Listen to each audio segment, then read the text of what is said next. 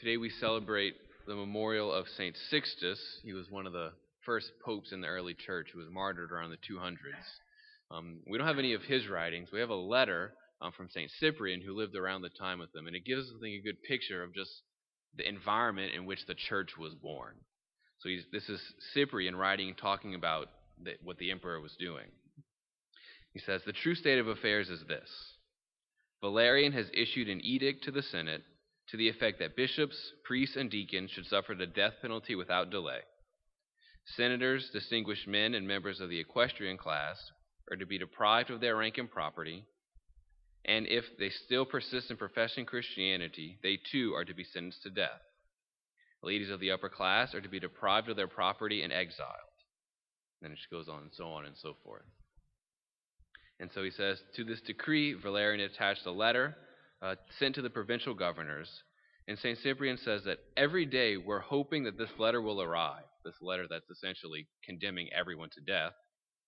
For we are standing firm in faith and ready to endure suffering in expectation of winning the crown of eternal life through the help and mercy of the Lord. They're waiting. He can't wait till that letter arrives because they're so sure of what God is going to do through that and of the reward that's waiting for them. It's kind of hard for us, and especially the church in America, to imagine a climate where we're waiting to die. But I think we are called to have that displays the truth of the courage and the conviction that we're supposed to have with the faith. We're not putting ourselves out there to die, but how willing are we to have the courage to just put ourselves out there in daily life?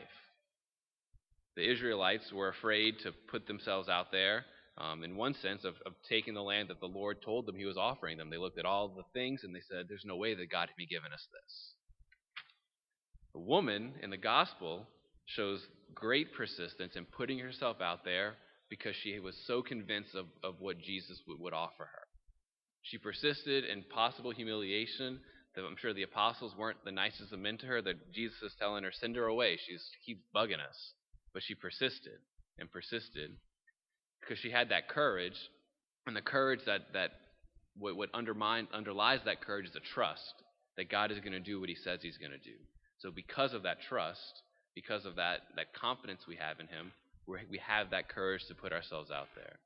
So the martyrs, I think, are always just a beautiful reminder for us of do I trust in what I say I believe in, and am I ready to act based on that trust?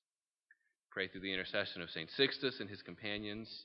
We pray through the intercession of all the holy martyrs that we may have just a little bit of share of the faith that they had and a little bit of the courage that they had in being a witness for Christ.